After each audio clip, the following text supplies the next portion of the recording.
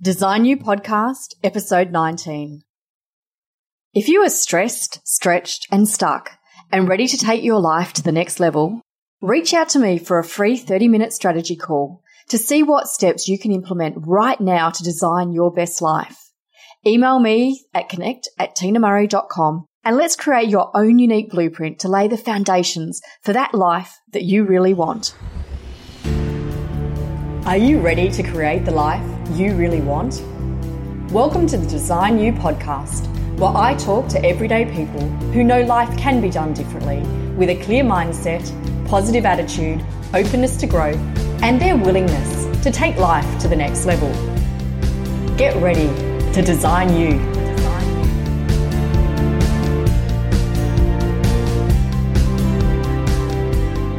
Hi guys, Tina Murray here.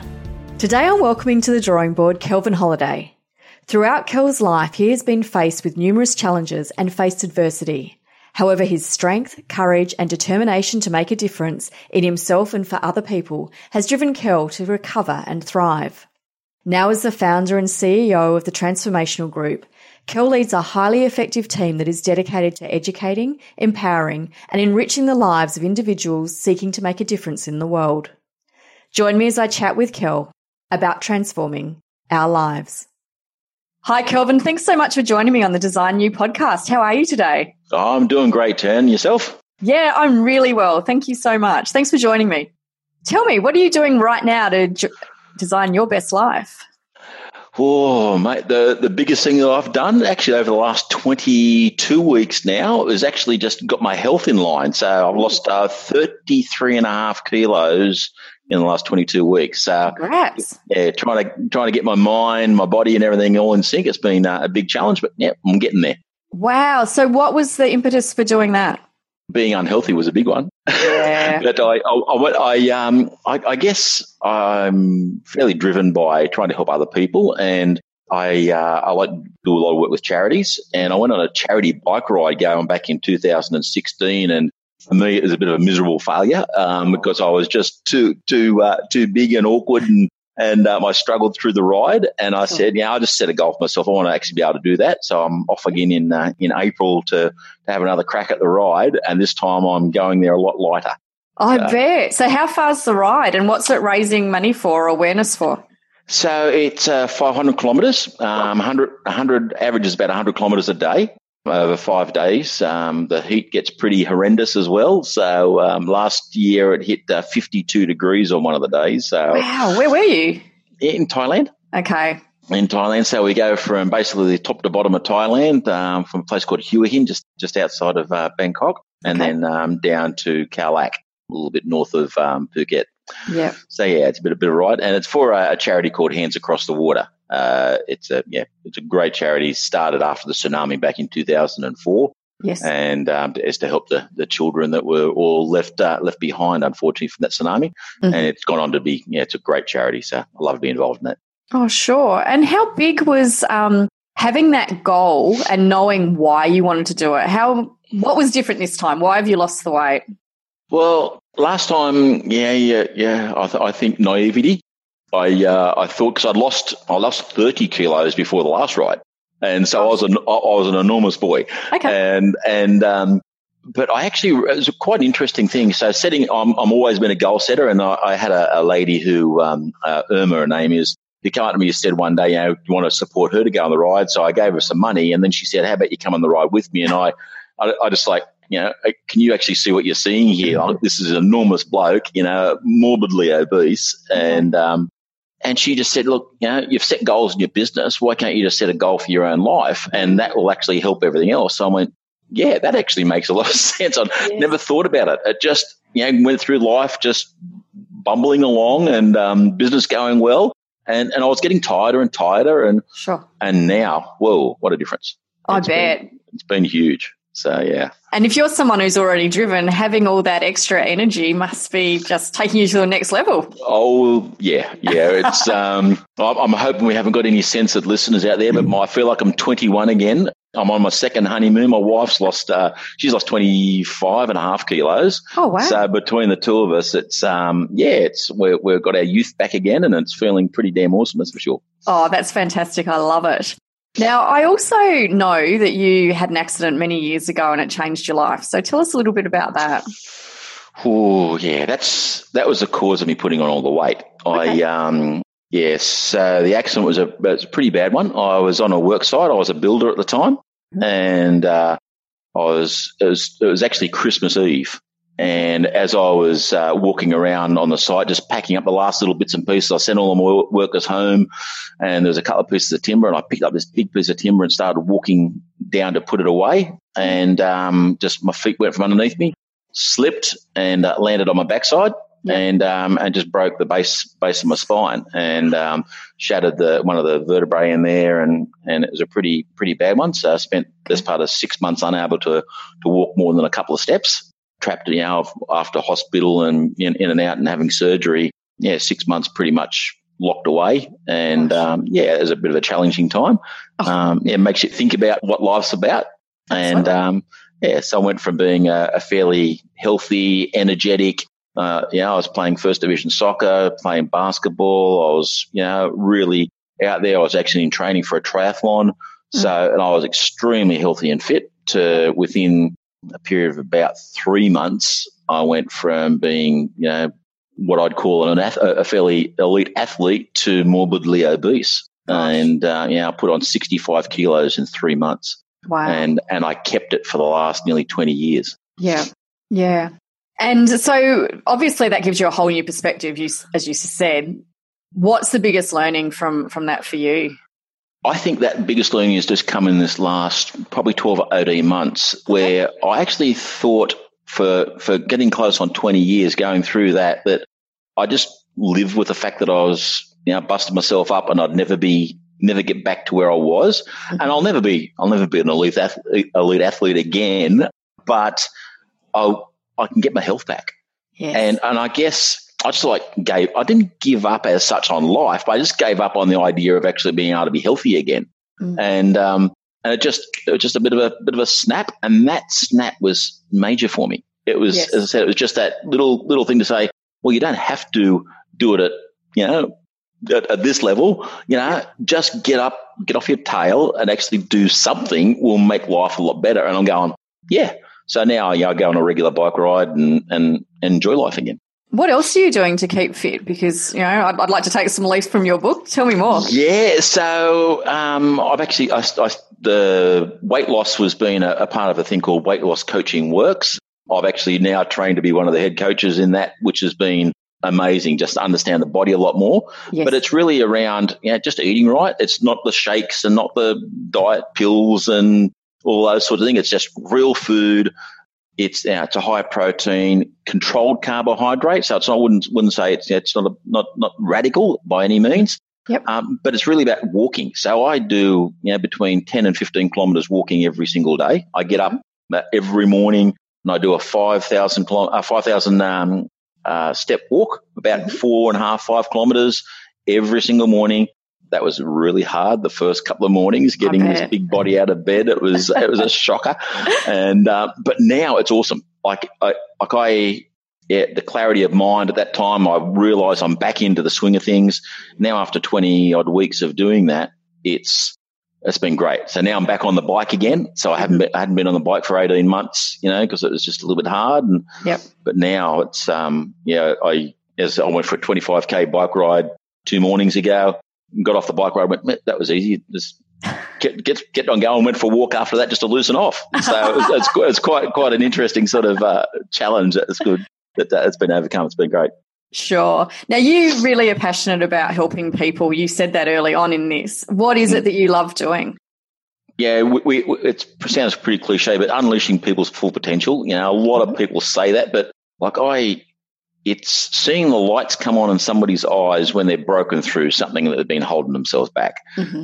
It is just, for me, I get that fairly regularly now in what I do, and I don't necessarily have to be the person in front. So, I've got a whole bunch of trainers and everything doing it. But seeing people just go, the penny drops, the lights come on, they go, wow, and that is great. So changing people's lives, the company Transformational Group is it is about transforming lives, and we do that. And help people overcome a lot of the barriers, either the physical now is another dimension to it, but really that emotional and mental sort of strain that comes in life. So we do a lot of stuff around mental health and training people to be resilient is a big part of it. Mm-hmm. Yeah, and be able to set goals and to actually achieve them. So, you see people start setting goals and they sort of waver a little bit, but then all of a sudden, bang, they start to achieve them and they see that it's possible. And, it's a pretty good feeling. Yeah, which is a bit like you were just saying, getting out of bed to start with, going for those morning walks when you were heavier was really difficult. And then now you're out doing bike rides. So it's a process, isn't it? It is. And it's a lot about, in some respects, just having that support mechanism. Like, you can say, okay, here's the goal set, and you can go, okay, that's my goal, and then you go off and try and do it. But how do you actually do it? Where's the accountability part? So some people use Facebook as their accountability. They post it out there and hope for the best that they don't get too badly ridiculed. I've tried that one, but just having a couple of people around you that I call my cheer squad. Having a couple of people in my cheer squad that goes, Kel, you had a bad day, but that's okay. Pick yourself up and go again. It's huge. Yeah. What do you think is one of the biggest barriers in all your years of doing this that you see quite consistently that people have? I mean, I know we're all different, but is there some sort of thing that most of us tap into a little bit? Yeah. Look, I think the biggest barrier is willingness to be vulnerable. And so I don't, you don't want to take that facade down. I got it all together, and everything's okay, and I'll just keep on putting that facade up, but inside you're just eating yourself away. Yeah. And it's not until such times as I think that I really unleash that. Okay, if I actually have these people and I trust these people around me, and I share with them what I'm struggling with, and they encourage me through that, whoa, like. That's something that I've really discovered over these last couple of years very, very strongly. It's something I've always believed in the idea of team and having having your mates around you. But now the mates are the tongue-in-cheek, cheeky little snide comments and stuff like that. I just don't put up with those anymore. It's about if you want to support me and encourage me, you'll be with me through the rest of my life. But don't have a go at me. It's old hat. Yeah. On that, do you find there's been a lot of work, especially in the last couple of years, really highlighting the way male behaviour does suppress some of that vulnerability, and that mateship thing doesn't necessarily mean it's someone you can really rely on when you need to have that deep conversation. How can men work through that? Great question. That's a good one. For me, actually, it was quite interesting. It actually started with my wife. Okay. So I've been married now 32 years, and I had to be her protector, so to speak. So getting over myself, that bloke thing, that ochre sort of image was a huge part. But then just slowly saying, okay, well, who in my life? Who are the 2, 3? Rather than try to throw it out there to the whole population, who are those 2 or 3 people that I know have got my back? Yep. And then once you get those 2 or 3 and you build that confidence, how do you get another 2 or 3? And I work on a principle of 5 and 12. So 5 very close around me. Yep. 12 people that are sort of like that next level who basically know most of my stuff, but the 5 people very close know me very, very well. Yeah. And they are my cheer squad. And they really make a major difference. Yeah, and that reaching out and that level of trust is huge. They're sort of symbiotic, aren't they? Without the trust, a lot of people won't reach out, but you actually need to reach out and trust that people are going to be there to catch you. That's exactly right. And so being careful with those first couple, and once you drop your guard, you soon know if those people can be trusted. And I find once I dropped my guard, I knew very, very clearly, very quickly, who were the people I could trust with anything, and who are the ones I had to be reserved with. Yeah. And so just it's slow and steady, but once you build that group of people, it's and for a bloke who, as I said, I didn't want to drop my guard. I didn't want to say that I haven't got my stuff together, and I'm carrying a lot of baggage, and that inevitable word where we say, well, I got something wrong, and admit to it. Yeah. Because we don't like to say that we're wrong. No. And so being able to say that, and I made a mistake with that. You know, my wife still gets a shock when I say that. You know? And but anyway, we're working through that one.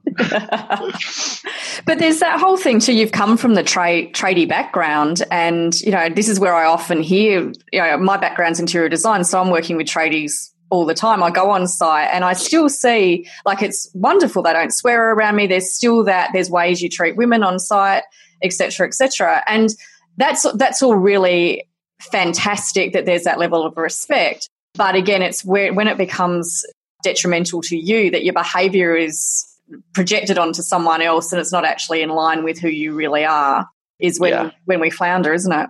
100%. And I think it's easy to get the tradie off the building site, but get the building site out of the tradie is the hard part. So I still unleash a couple of little expletives every now and again, and my wife is very good at picking me up on those ones. But being an ex-tradie, and I guess in some respects that's given me a bit of a tougher skin. At the same time, that tougher skin also becomes a harder barrier. So the more, the tougher the facade, the harder it is to break through. But once you do, it's even more beneficial, and so the harder it is, the more we hurt, the more pain we have, typically the more we grow as well. So exactly. And is that something that you find people turn to you when they've got to that point where it becomes so uncomfortable that they've got no choice but to do something about it? Or are you finding people are coming earlier? Bit of both. I'm finding it almost both ends of the spectrum and not in between. It's either they're almost to breaking point before they'll open up, and or they're very aware of it and they don't want to get there. Sure. So it's either both ends of the spectrum, and a lot of the people we work with are people who are going into a caring environment, so that they're actually wanting to get the resilient skills so that they don't carry any of their baggage into helping other people. So that's a big part of it as well. So the people that are in that middle ground, and they're the harder people, and in some respects they're the ones that they clam up, and they've almost got to be totally broken before they'll want to break through. Yep. And or as I said, the people who are at the other end of the spectrum are the ones who are aware of it and they actually have reasonably good self-health. All right, but that middle ground, that's where the ugly territory comes. Yeah. You touched on too the fact that people who want to help people need to actually be able to protect themselves too, to not take on too much of that. And that's something that a lot of us feel that we do. What sort of techniques can you help people with to help them with that? So we run a program here called the Resilience Accelerator, and it's a 3 parts, and there's a big part of it is about how do you actually reflect. So the reflective process is a major part of being able to help somebody else. Mm-hmm. There's a book going back, I haven't seen the book on the shelves for many years, it's called The Wounded Healer. And it was a great reflection book on how sometimes you've got to be broken to be able to help somebody else. Mm-hmm. And so I think that reflective process is a big part of it. So looking at your mental and emotional health and how you act and react in situations is the first step. Sure. And so when we do mental health first aid, it is very much a self-reflective process before you then can actually start to look at other people and see how they're reacting. Yep. And then how do you react to their reactions? and so that mental health and emotional stability stuff is, and understanding that and going through some of those assessment tools and seeing what pushes your buttons, that's a big part. And then setting some goals and going off and starting to think about, well, how do I actually now, whatever the challenges are I have, how do I actually work through those? So we use a lot of assessment tools around, what's the next step? All right. Sure. And you can set large goals, but we like to chunk them down really small, depending on where the person's coming from and how, in some respects, how broken they've been. Depends on how hard you push to break those goals down or to build them up. Yeah. So in 50 years' time, where would you see yourself? Who would be around you? What would you want to be doing? 50, mate. If I'm around in 50 years' time, you're being very generous there. I'll be over the 100 mark by then. But look, I'd like to say within 100 years that something that I've contributed to this world is still going around. I guess a big part of who I am is about leaving a legacy. And you know, I'm instilling that into my own family and my children. But who would surround me? Probably sitting in that crematorium or whatever it might be will be my wife. But my wife is number one, and she, and it took me a lot of time to actually really get that. You marry them, and but she really is my number one. And other than that, I think my closest friends, my cheer squad, they will be with me to the end. And I've built up a core of those people. There's other people that will come and go. And I know, like the coaches, the different coaches, I have a very strong coaching philosophy. So I have a number of different coaches. I have my mentor for my own mental stability. I have my marketing coach. I have my leadership coach. I have different people for different roles. Yep. And depending on where I am, depending on, and I'm not being arrogant when I say, but sometimes you outgrow where you get one coach and. Yep. But so I just keep on looking for who's that next person in the chain, who's that next person I can actually now start to build a relationship with, so that they can start mentoring me later on, and at the same time then I'd be the conduit for somebody else, a little early on in years. So learning sounds like it's still a very important thing for you, that you constantly want to be learning and growing and expanding. Yeah, that's an understatement. I've been trying to do a doctorate for a number of years, and I'm still working towards that. But I don't know. I'm a bit of a qualification junkie. Okay. There's about 8 or 19 different qualifications I've got now, formal qualifications, and then there's the other stuff that the life learning sort of stuff and other programs we go through. So I spend probably about 25 to 30% of my year is in classroom, lecture room, conference. That's a big part of who I am. And one of the philosophies I generally carry is that whole lifelong learning. Yeah. So how can people get in touch with you? The easiest way, look, I've got my own .com, so kelvinholiday.com. I toss around with the whole idea of being Kel Holiday. That's what I prefer to be called, as Kel, but kelvinholiday.com. And in there you can book a conversation with us. There's a little 15-minute strategy call in there. You can buy some of my books. But most of the people I put through a strategy call, I generally give them a copy of the book free of charge anyway, just to come along on the journey and let's have a chat. Yeah, lovely. And if you were to leave something with our listeners for how they could design their best life, what would it be? I would actually say designing your best life is saying there is no barrier. There is no barrier. And for me, it's really easy to put a barrier up. It's just how you climb over it. You're going to go over it, around it, tunnel under it, but there is no barrier you cannot overcome. It's just what your expectation is on the other side. Mm. Yeah. And so how do you help people get through those barriers, apart from being vulnerable and obviously learning? What else can we touch on? Look, I think, we talk about it a lot. There's the 4 parts of our body, the physical health. It took me a long time to really nail that down and get that sorted out. But there is the physical, the emotional, the mental, and also your belief systems. What's your values? And I'm not just, some people call it spirituality. I've got a Christian heritage myself, and I was a pastor at one stage for a number of years. But what you believe in is, in essence, one of those things that how you make your best life. So if you believe in, number one, what you can achieve within yourself, have that belief and value structure that you share with other people. That's a huge part of it in my book. Mm. But not everyone's comfortable getting to know who they are. So how do we do that? That's a good question again. How do we get to know ourselves? Look, we have 2 tools that we use quite commonly. One is we actually get a questionnaire. We get a client to answer.